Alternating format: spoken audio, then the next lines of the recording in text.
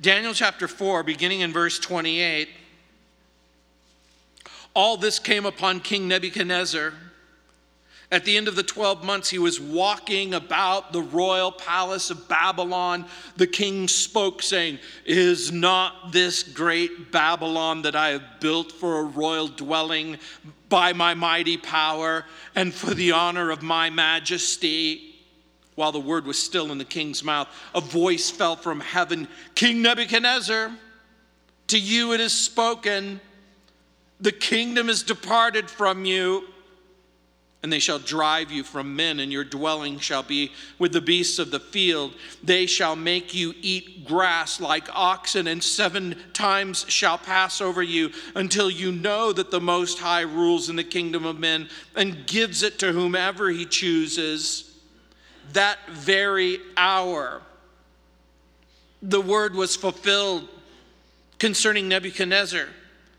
He was driven from men and ate grass like oxen. His body was wet with the dew of heaven, till his hair had grown like eagle's feathers, and his nails like birds' claws. And at the end of time, I, Nebuchadnezzar, lifted my eyes to heaven, and my understanding returned to me. And I blessed the Most High, and praised and blessed him who lives forever. For his dominion is an everlasting dominion. His kingdom is from generation to generation. All the inhabitants of the earth are reputed as nothing. He does according to his will in the army of heaven and among the inhabitants of the earth. No one can restrain his hand or say to him, "What have you done?" At the same time, my reason returned to me, and for the glory of my kingdom, my honor and splendor returned to me. My counselors and nobles resorted to me. I was restored to my kingdom, and excellent majesty was added to me. Now I, Nebuchadnezzar, praise and extol and honor the King of heaven. All of his works are truth, his ways justice, and those who walk in pride he is able to put down. At Christmas time, I'm fond of saying, especially to the children of our church and my own grandchildren, I say to them, I hope all your dreams come true. But it isn't always a good thing when your dreams come true. In the 2nd chapter, the king dreamed a dream of a golden image. In the 3rd chapter, he built that image and subjected the children of Israel to blasphemy and idolatry, inviting them to worship a God who isn't God. And when they refused, they threw him in a fiery furnace. But God preserved them. Now the king has another dream in chapter 4. This dream was a warning. This dream was a dream about his pride and his personal ambition. And God would offer a humiliating solution to the king's persistent problem with pride. And because God is gracious, and because he is good, and because he is kind, and because he is supreme in the universe, and because he is sovereign in his power, and because he has a simple plan for us, that we would acknowledge him, that we would obey him, that we would submit to him, that we would receive from him the salvation that he offers to us. He's willing to deal with our problems, with the problems of our heart. D.L. Moody was fond of reminding people that God sends no one away empty-handed except those who are full of themselves. I love that. Nebuchadnezzar was full of himself. And the Lord in his wisdom and in his goodness and in his graciousness allowed Nebuchadnezzar to lose his mind in the hopes that he could save his soul. And someone said, it is our self-importance, not our misery, that gets in God's way. And so when we look at this passage, I want you to consider once again at the beginning in verses 28 through 30, the king's pride. Look what it says. All this came upon King Nebuchadnezzar. At the end of the 12 months, he was walking about the royal palace of Babylon. Then the king spoke, "Is this not great Babylon that I have built for a royal dwelling by my mighty power and for the honor of my majesty?" The king sums up the chapter up until this point in verse 28. Remember earlier in the chapter, the king received a dream in verses 4 through 18. And then the king of heaven revealed that dream through Daniel, the prophet, in verses 19 through 27. Daniel begged the king to heed God's warning, break off from his sin, embrace righteousness, prove his sincerity by showing mercy to the poor in verse 27. The Lord, the loving, gracious God of heaven, gave him space to repent. Verse 29. And again, there's this reoccurring principle that takes place in the Bible. Grace precedes judgment. Grace precedes judgment. God warns. He says, please don't do this. Please don't do this. Turn from your sin. Turn away from whatever wicked thing that you might be contemplating. Turn away from it. Embrace the Lord. So the Lord gave him space, and we're reminded of Peter's warning for those who misinterpret God's gracious postponing of judgment. Peter writes in 2 Peter chapter 3, verse 9, "The Lord is not slow to fulfill his promise, as some count slowness. He is patient toward you, not wishing that any should perish, but all should receive or reach repentance." Well, God hasn't done anything to me yet. What's the worst that could happen? I did this and nothing happened. I said this and nothing happened. God's being patient with you. God's being kind to you. He's being generous.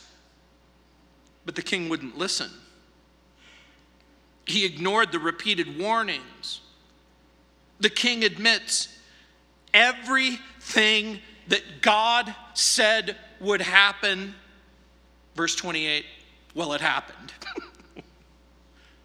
The Bible tells us that God is not a man that he should lie, and neither the Son of Man that he should repent. As hard as this is for some of us to believe, everything that the Bible says about God's salvation is true. The gospel, it's true. The judgment, it's true. The reality of our life and the things that we do in this life and the consequences for those things, it's true. Ron Rhodes writes, quote, "God desired repentance, not suffering for Nebuchadnezzar, but Nebuchadnezzar would not bend," unquote. I love that, because it reminds me that that's what God desires from us. He desires repentance.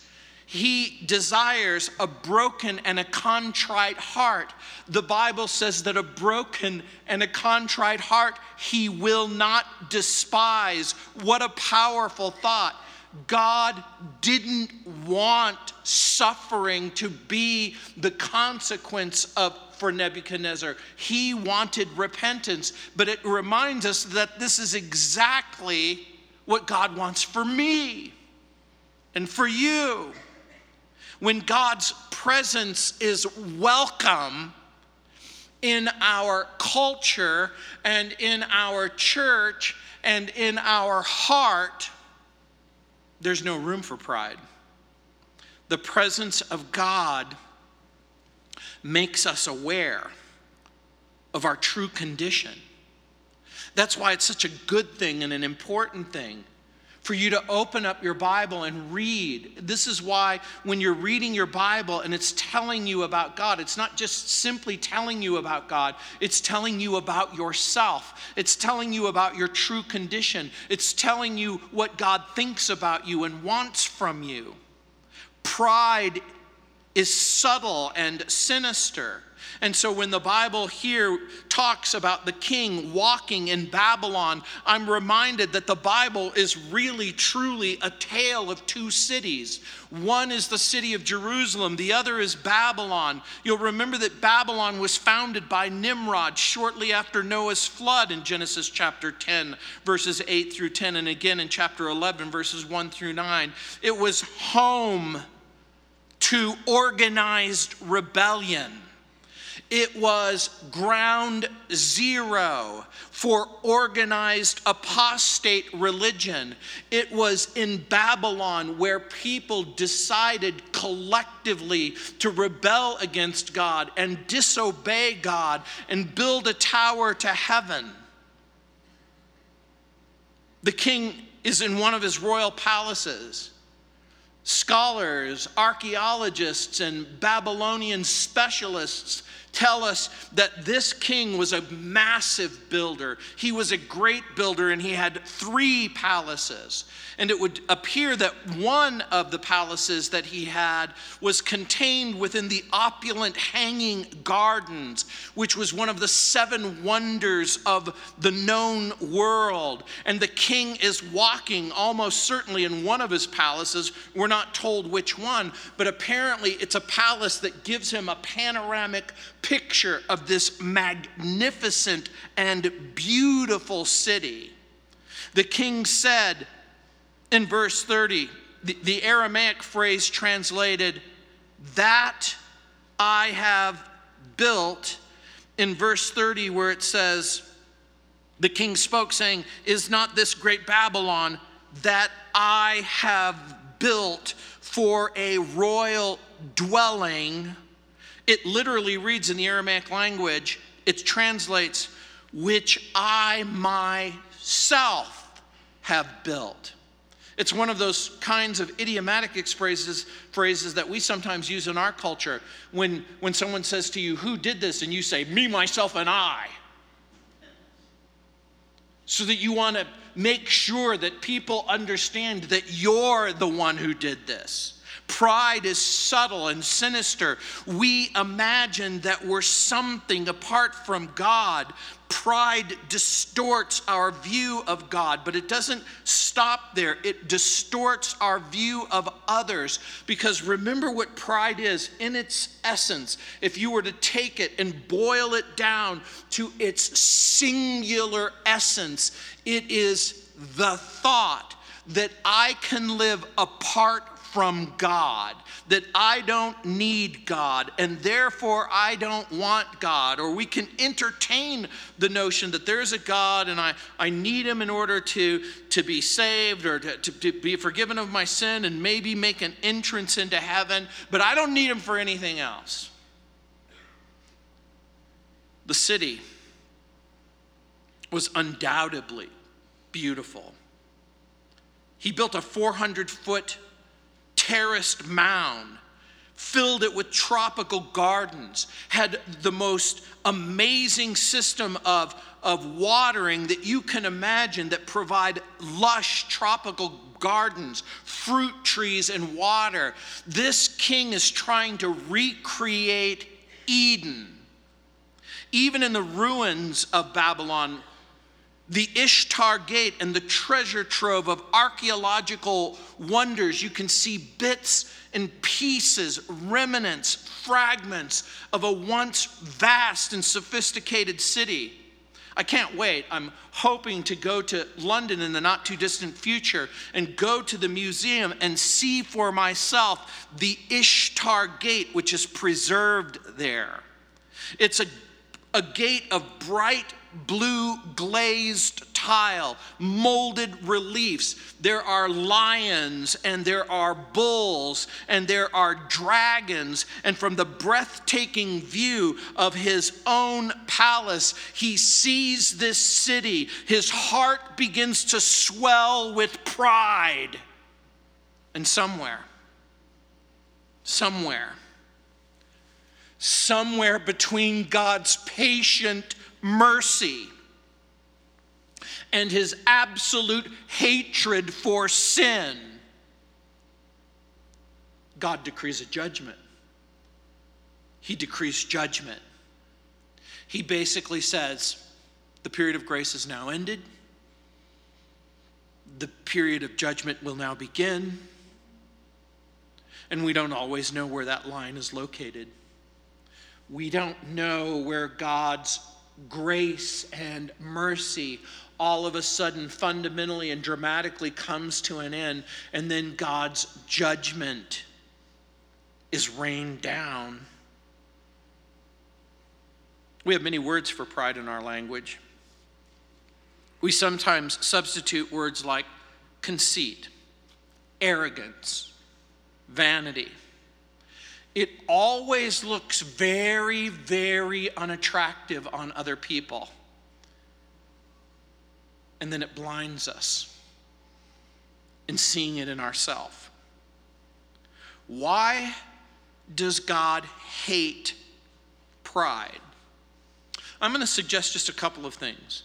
Number one, because it has the ability to cut us off from God and others. I'm going to suggest to you in part because it is the portal of pride that is used to bring sin into the universe. That seems to be what happens in Isaiah chapter 14, verses 4 through 14. If you have a chance to go there, when it recreates the sinister declension that takes place in the king of Tyre, it's a series of I will do this, I will do that, I will do this, I will do that. The Bible repeatedly says that God hates pride in Proverbs chapter 6, 1 Corinthians chapter 4 verses 6 and 7, Philippians chapter 2 verses 3 and 4, 1 Timothy chapter 6 verses 4 through 10, James chapter 4 verses 13 through 17. Over and over and repeatedly it says that he hates pride. He hates it. He has to deal with it. The psalmist wrote in Psalm chapter 10, verse 11, he has said in his heart, God is forgotten. He hides his face. He will never know. I'm not a big fan of the Living Bible, but it actually captures the sentiment perfectly when it says, God isn't watching, they say to themselves. He'll never know. Unquote. The essence of pride is that God isn't watching. He'll never know. The proud heart convinces itself God's not there. Or if God's not there, he doesn't really see. Or if he doesn't really see, he doesn't really care. Or if he sees and cares just a little bit, that his goodness will smother his justice and cause us to escape judgment because we see God more like grandpa. In the sense of, I admit it, grandchildren, it's hard for me to punish them. I let the parent do that. I want to love them. I want to forgive them. I want to overlook everything that they do. And I want to spare them from the consequence. You might think, well, that's a great grandpa. Yeah, maybe a great grandpa, but it's not a good God. That's not the way God functions. You can't separate God's goodness from God's justice. And by the way, his mercy never, ever undermines his justice. You see, God has the ability to be both merciful and just.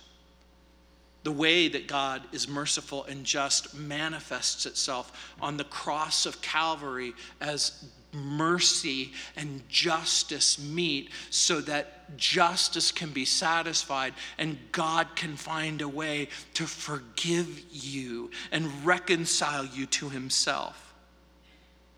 At the heart of pride is the boast that I can live without God, that I don't really need him. And if you don't really need him and you don't really want him, then judgment is inevitable. Richard Newton wrote, quote, "Let me give you the history of pride in 3 small chapters. 1, the beginning of pride was in heaven. Number 2, the continuance of pride is on the earth. Number 3, the end of pride is in hell." This history shows us how unprofitable it is, unquote. The Bible makes it clear that God is the giver of all good gifts, James chapter 1, verse 17. In 1 Corinthians 4:7, Paul warns the immature Corinthian believers, "What do you have that you did not receive? If then you received it, why do you boast as if you did not receive it?" Unquote. Paul reminds the Corinthians, what is it exactly that you have that hasn't been given to you? Do you have life? Is there some sort of meaningful life that you have? The gifts and the callings, the strengths that you have, all that you have. Somebody will say, "Nobody ever gave me anything." Really?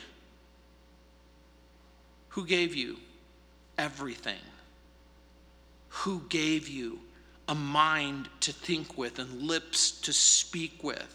Who gave you your health? Who gave you the ability to do what you do? Groucho Marx was famous for saying, "I started off with nothing and I still have most of it left." Yeah, we laugh. It's a way to at least somewhat distance yourself from pride. Pride is dangerous because it undermines our faith.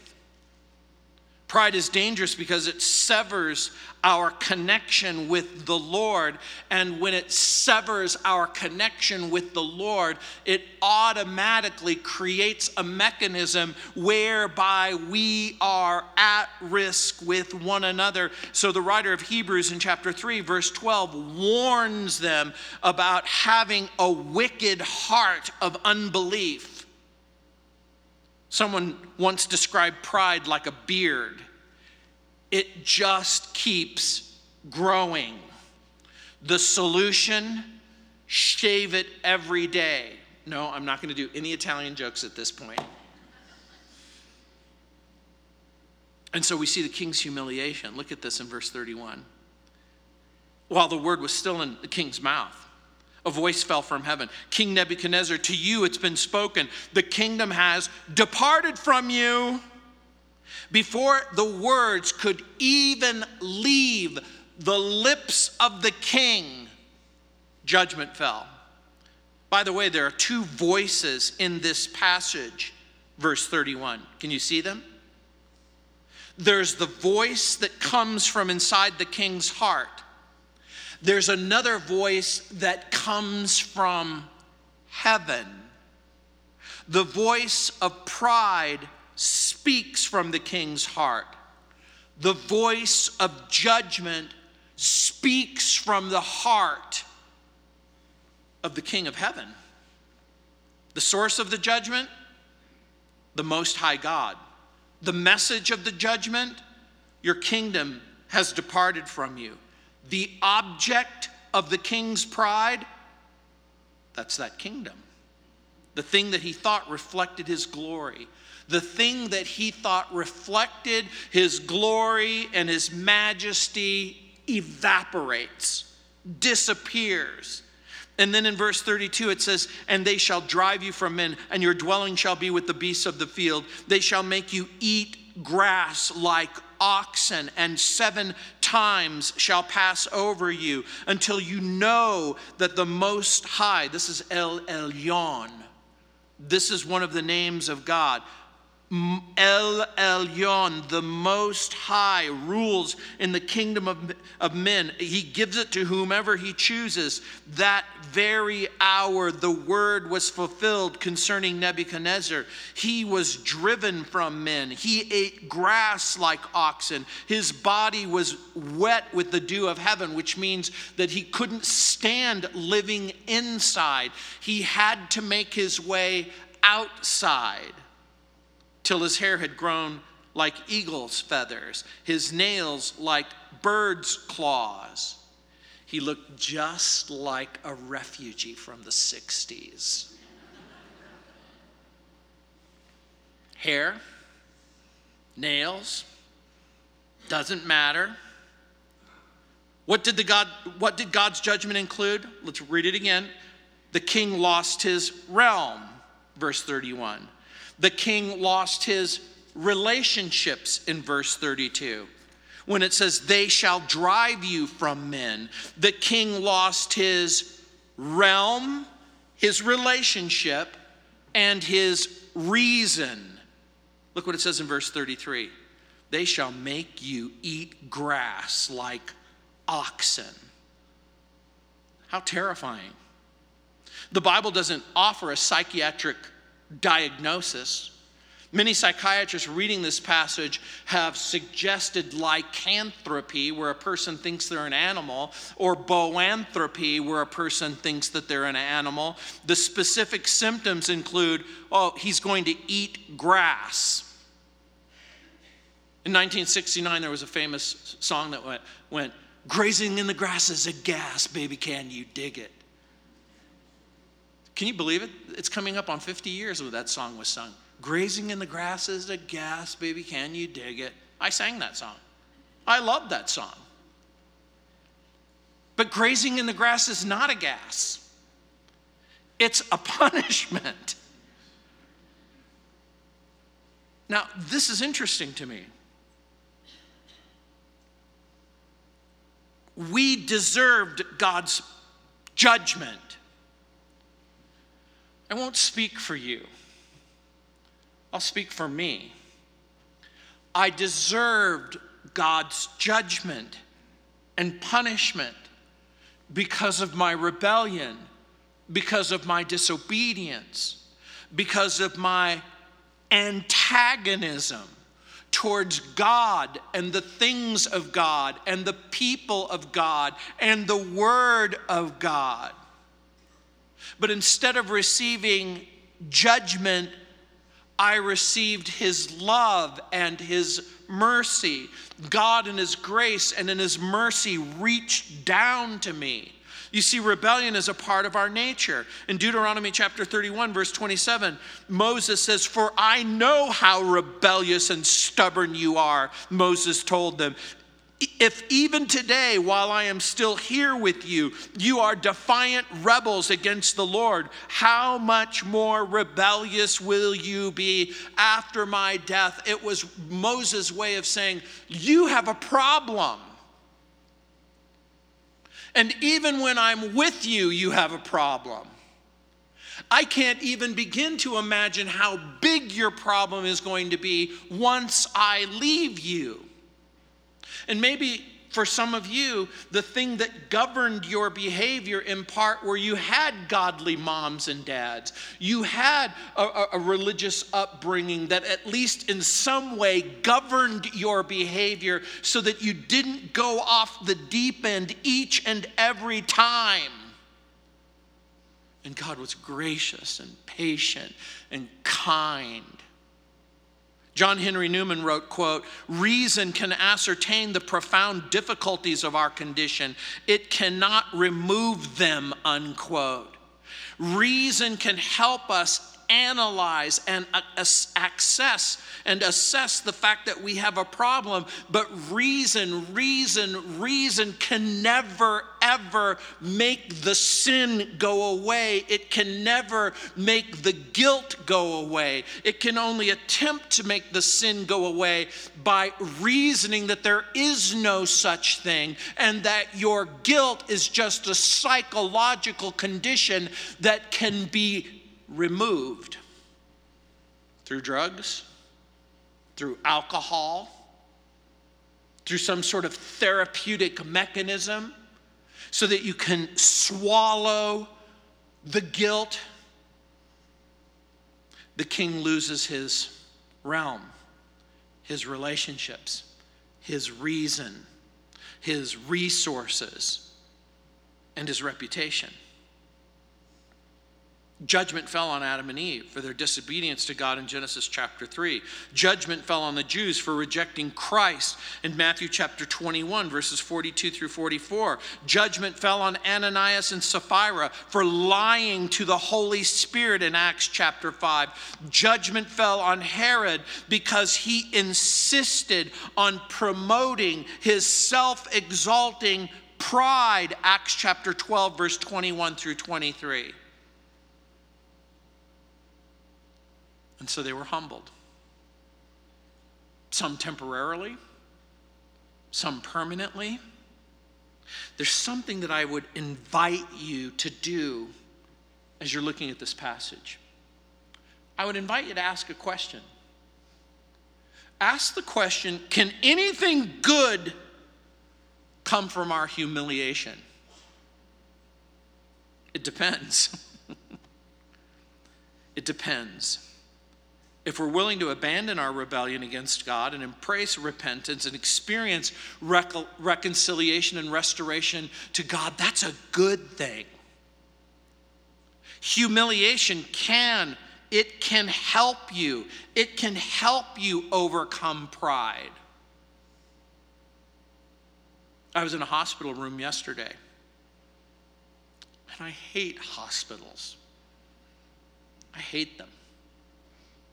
I hate them because hospitals, in my worldview, instead of going, it's a place where people go to get well, I see it as a place where people go to get sick, and sometimes even sicker, and then sometimes they die. And I realized that was pride. The hospital doesn't exist in order to make people worse. Some of you may have had an experience like I had, that you go to the hospital and things don't get better, they get worse. Maybe you had a different experience where you go to the hospital and you got better. Humiliation can make you worse, or it can make you better.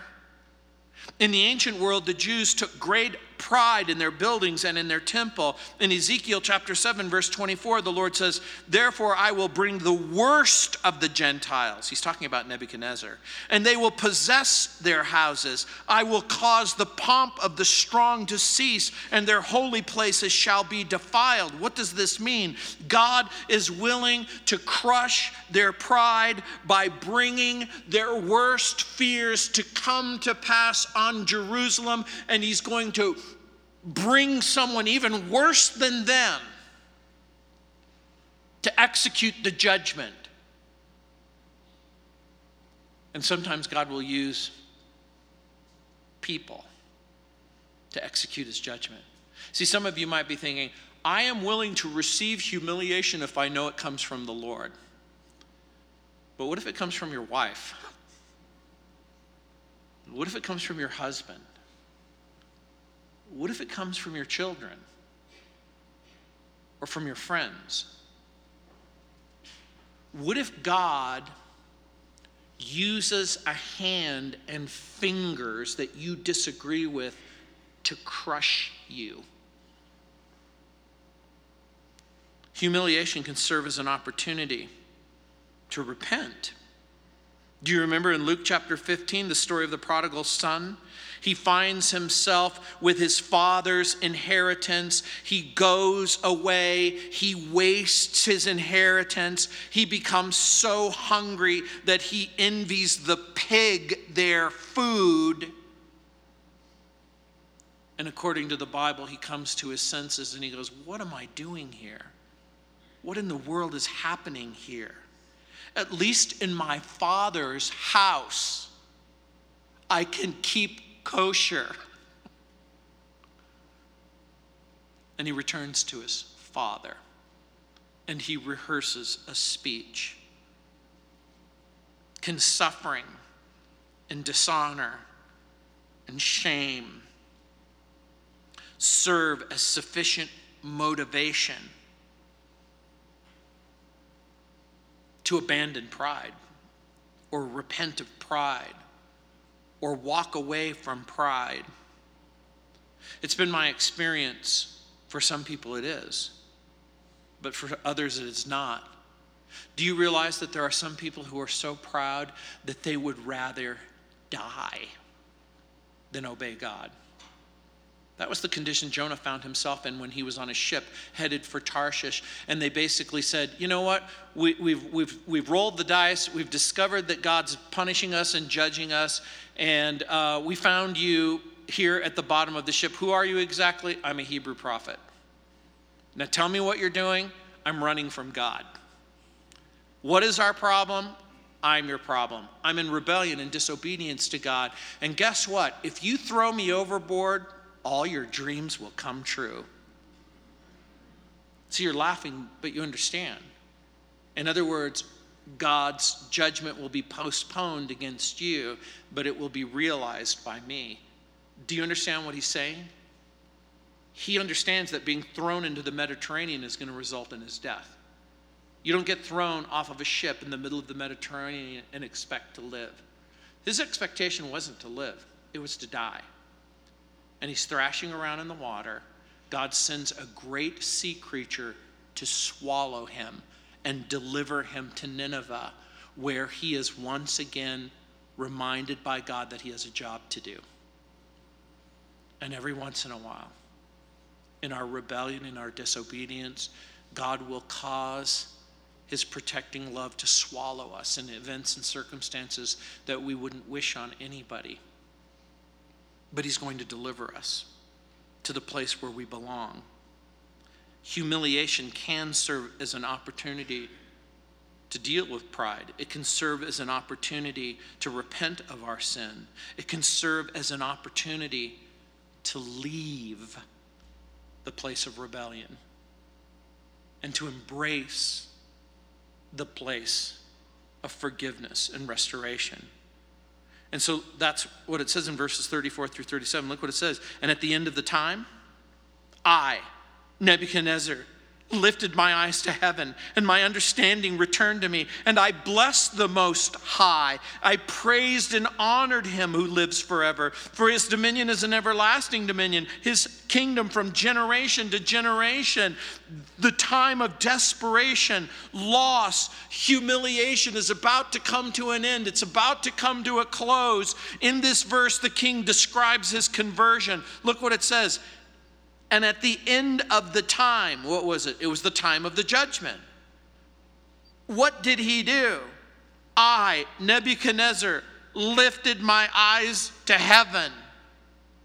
The time of restoration begins when we take our eyes off ourselves and our circumstances, and we are willing to look up. The question again that we should ask our king here. Nebuchadnezzar, why did it take you so long? Why didn't you just look up right from the start? Why did you continue to gaze into the abyss of pride, pity, bitterness, unforgiveness? He said, I lifted up my eyes. By the way, I think it's important for me to tell you something. That God's grace allows us to look up. Even His grace and His mercy gives us the ability to go, you know what? Lord, help me, strengthen me. Give me the ability to look away from this and to look to you for strength and guidance. I recall in 1 Samuel chapter 2, verse 30, it says, for those who honor me, I will honor. John chapter 6, verse 44, and then again in verse 65, the principle is there. Those who honor me, I will honor. Jeremiah 22, 23, am I a God near at hand, says the Lord Jehovah, and not God afar off, verse 24. Can anyone hide himself in secret places so that I do not see him, says the Lord? Do I not fill heaven and earth, says the Lord? In other words, the idea is that He is the God who is everywhere. He fills the heaven. He fills the earth. He's willing for you to glance in His direction. Restoration begins when you look up. Corrie ten Boom said, if you look at the world, you'll be distressed. If you look within, you'll be depressed. If you look at God, you'll be at rest. I love that. The world depressed, the world distressed, and within depressed, at God at rest. And so what follows? A restoration to sanity. Praise and blessing to the Lord. The king calls upon the Most High. His understanding returns. This results in praise and honor to the Most High. Again, this is El Elyon in verse 34. Supreme in His position. That's rank. Sovereign in His power. That's rule. And this God has a simple plan. Acknowledge the sovereignty. Admit the sin. Accept His salvation. It's true in every generation. Admit your sin. Accept His sovereignty. And His wonderful, simple plan that your sin can be forgiven in Christ Jesus the Lord. It's interesting to me. El Elyon is mentioned for the first time in the Bible in Genesis chapter 14. Do you know what the circumstances are? It's in verses 18 through 20. You know the story of Abram, whose nephew Lot and his family are taken. And Abram, who's going to later become Abraham, will pursue the enemy and overcome the enemy and defeat the enemy. And he returns to Jebus, where he meets a priest who carries bread and wine. And the priest is also a king. And the priest who's also a king is named Melchizedek. And this priest who is a king named Melchizedek says in Genesis chapter 14, blessed be Abram of El Elyon, a Gentile king who has a vision and an understanding of a supreme God who is sovereign, who is powerful, who is above all and above all else. He says, blessed be Abraham of God Most High, possessor of heaven and earth, and blessed be God Most High, same word, who has delivered your enemies into your hand, unquote. This is the first revelation of the sacred name. And Abram was impressed with the name. He gave a tithe or an offering to this mysterious figure. And the Most High divided the nations to the Gentiles, whom He separated according to the sons, first of all, of Adam and then of Noah. In Deuteronomy chapter 32, verse 8, He is the possessor of heaven and earth. When it says that He's the possessor of heaven and earth, that means that He is sovereign in heaven. He is sovereign on the earth. And in verse 35, it says, all the inhabitants of the earth are reputed as nothing. He does according to his will in the army of heaven. That means among the beings who dwell there. And among the inhabitants of the earth. That includes everyone who dwells there. No one can restrain his hand or say to him, what have you done? When you read that verse, I am left with the impression that Nebuchadnezzar is in fact saying, if I can't stop him, and I can do whatever I want, usually, it makes perfect sense that you can't stop him. If I can't stop him, you can't stop him. Here is the king, who is the king over all. At least he thought so. He is a king who, when he says something, it happens. If he rewards you, you're rewarded. If he punishes you, you're punished. But this king says, no one can restrain his hand or say to him, what have you done? Now again, we know that everyone and anyone can say to God, stop what you're doing. Anyone could say, why have you done this? I'm not going to ask for a show of hands, but I'm going to suggest that each and every one of you at some time in your life has said, Lord, what exactly are you doing? You understand that this is probably a bad idea. Have you ever offered counsel to God, who is the ruler of heaven and earth, as if he needed your input? Ultimately, he will do whatever he wants to do. We might be left with the impression that since the inhabitants of the earth are reputed as nothing, that they are in fact nothing, but nothing could be further from the truth. The Bible says that God so loved the world that he gave his only begotten Son.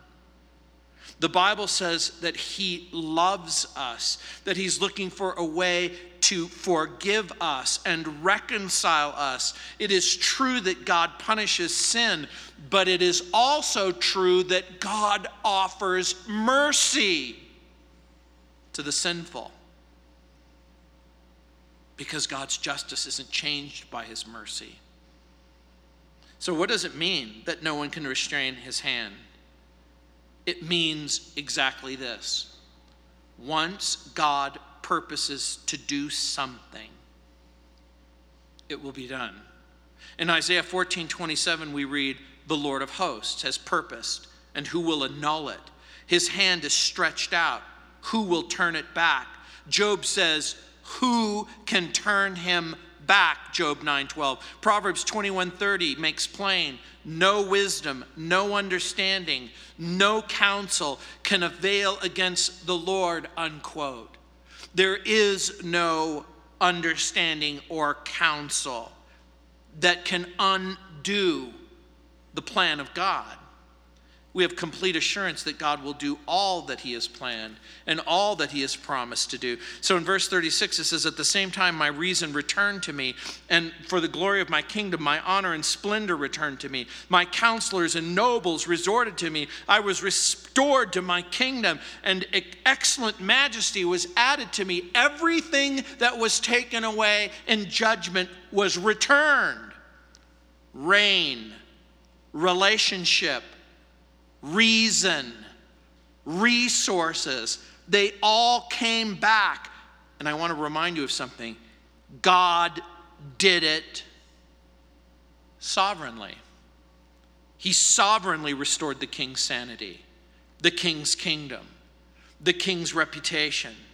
The Lord can restore physically, financially, spiritually. He can restore after we've experienced great trials. Psalm 23, David said, he restores my soul. Do you remember what happened to David? He experiences great tragedy and great judgment, but a great restoration. The Lord Jesus says to Peter, after you've suffered a little while, the God of grace, who has called you to his eternal glory in Christ, will himself restore you. This is what Peter writes in 1 Peter chapter 5, verse 10.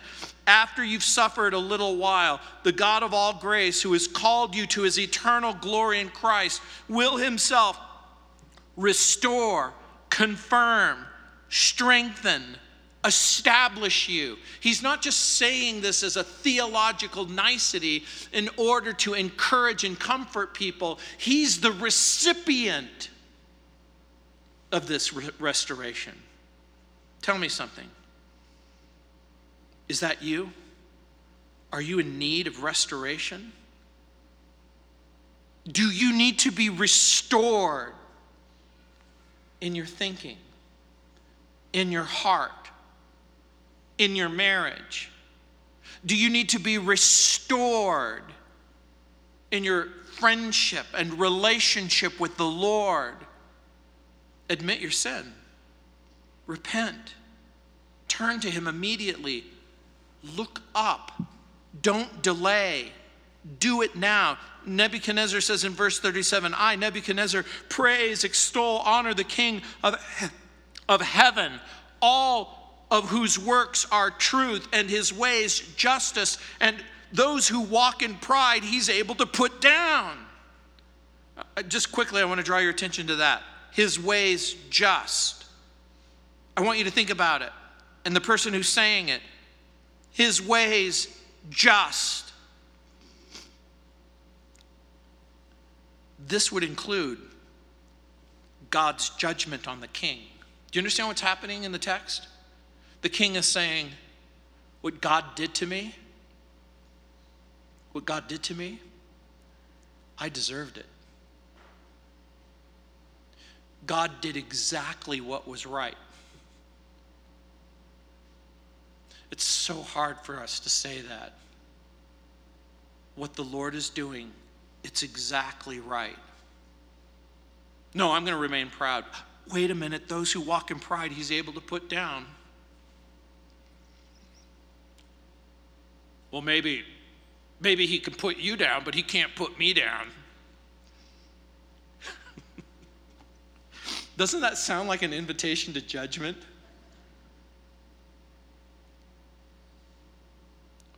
One last question. Was Nebuchadnezzar saved?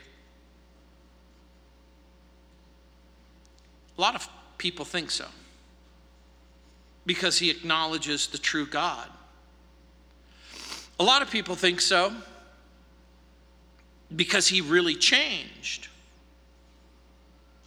Was he truly saved? Well, if he was, it was because of the patience of God and the grace of God and the mercy of God. But I'm going to suggest to you it was because of one other thing. Because there was a Jewish man who, in spite of all of the indignities that had been heaped upon him and his people, told the king the truth, even when it would cost him everything. Who do you suppose took care of Nebuchadnezzar during this time of great mental and emotional distress? Would it shock you if I suggested to you that almost certainly it was Daniel? It was Daniel who looked out for him, who comforted him, who cared for him, who preserved him. The king wants us to learn from reckless self-exaltation. And I think that that's exactly what Daniel wants and what the Lord wants.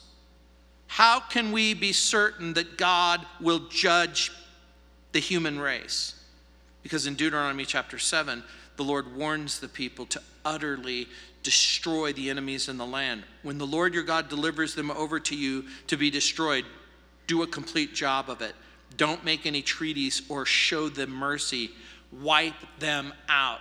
And there are the proud people who will say, I can't serve a God like that. Why would a God order innocent people to die? And the answer is because a God who orders these people to die means that they're not innocent. All have fallen short of the glory of God. There's none righteous, no, not one. And God wants to paint a picture that in dealing with sin, you have to deal with it utterly and ruthlessly and completely. The Lord's judgment on sin is inevitable and unavoidable. But here's the other thing. It's according to his own timing. God's judgment is always fair. It is always just. God's judgment will be universal. Everyone will face it according to his timetable. But the Bible says we're a stubborn people. We know what's right, and we still decide to do what's wrong. And so the Bible says this: in order to look clearly at what God is doing, we have to stop looking within, and we have to start looking up. We have to evaluate our condition based on what the Bible says, not what the culture says. We can turn from our sin. We can turn to our Savior. We can cast our gaze to heaven, knowing that God loves us and will forgive us. We're going to have communion in just a moment, but I also just want to remind you that when Melchizedek greets Abram, he initiates, if you will, this word, El Elyon. It was a Gentile king who was also a priest who knew that there was a God in heaven, and he offers the elements of crushed grapes and crushed grains in tribute to Abram's victory. Do you think that's a coincidence? I don't. There's a type and a picture of humility. A grape, in order to humble it, you have to crush it. Grain, in order to eat it, you have to crush it, unless you eat whole grains and you see me after service. But most of the time it's crushed. We're going to have communion here. Let's pray. Heavenly Father, Lord, when we think about these elements of juice and grain that are crushed so that we can have them, Lord, clearly it's a type and a picture of Jesus, the Lord, who is bruised for our iniquity, crushed for our sin. Lord, whose shed blood gives us the ability to experience your grace and your mercy, to experience forgiveness and wholeness and wellness and reconciliation.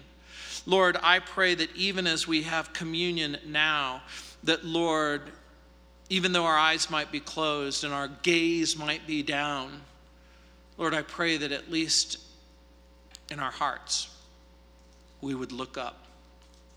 We would cast our gaze towards heaven. Lord, we would remember what Jesus has done for us on the cross of Calvary, how he has given us his body, shed his blood, so that we could experience forgiveness and wholeness and wellness. That even now, Lord, we could offer our bodies a living sacrifice, holy and acceptable to God.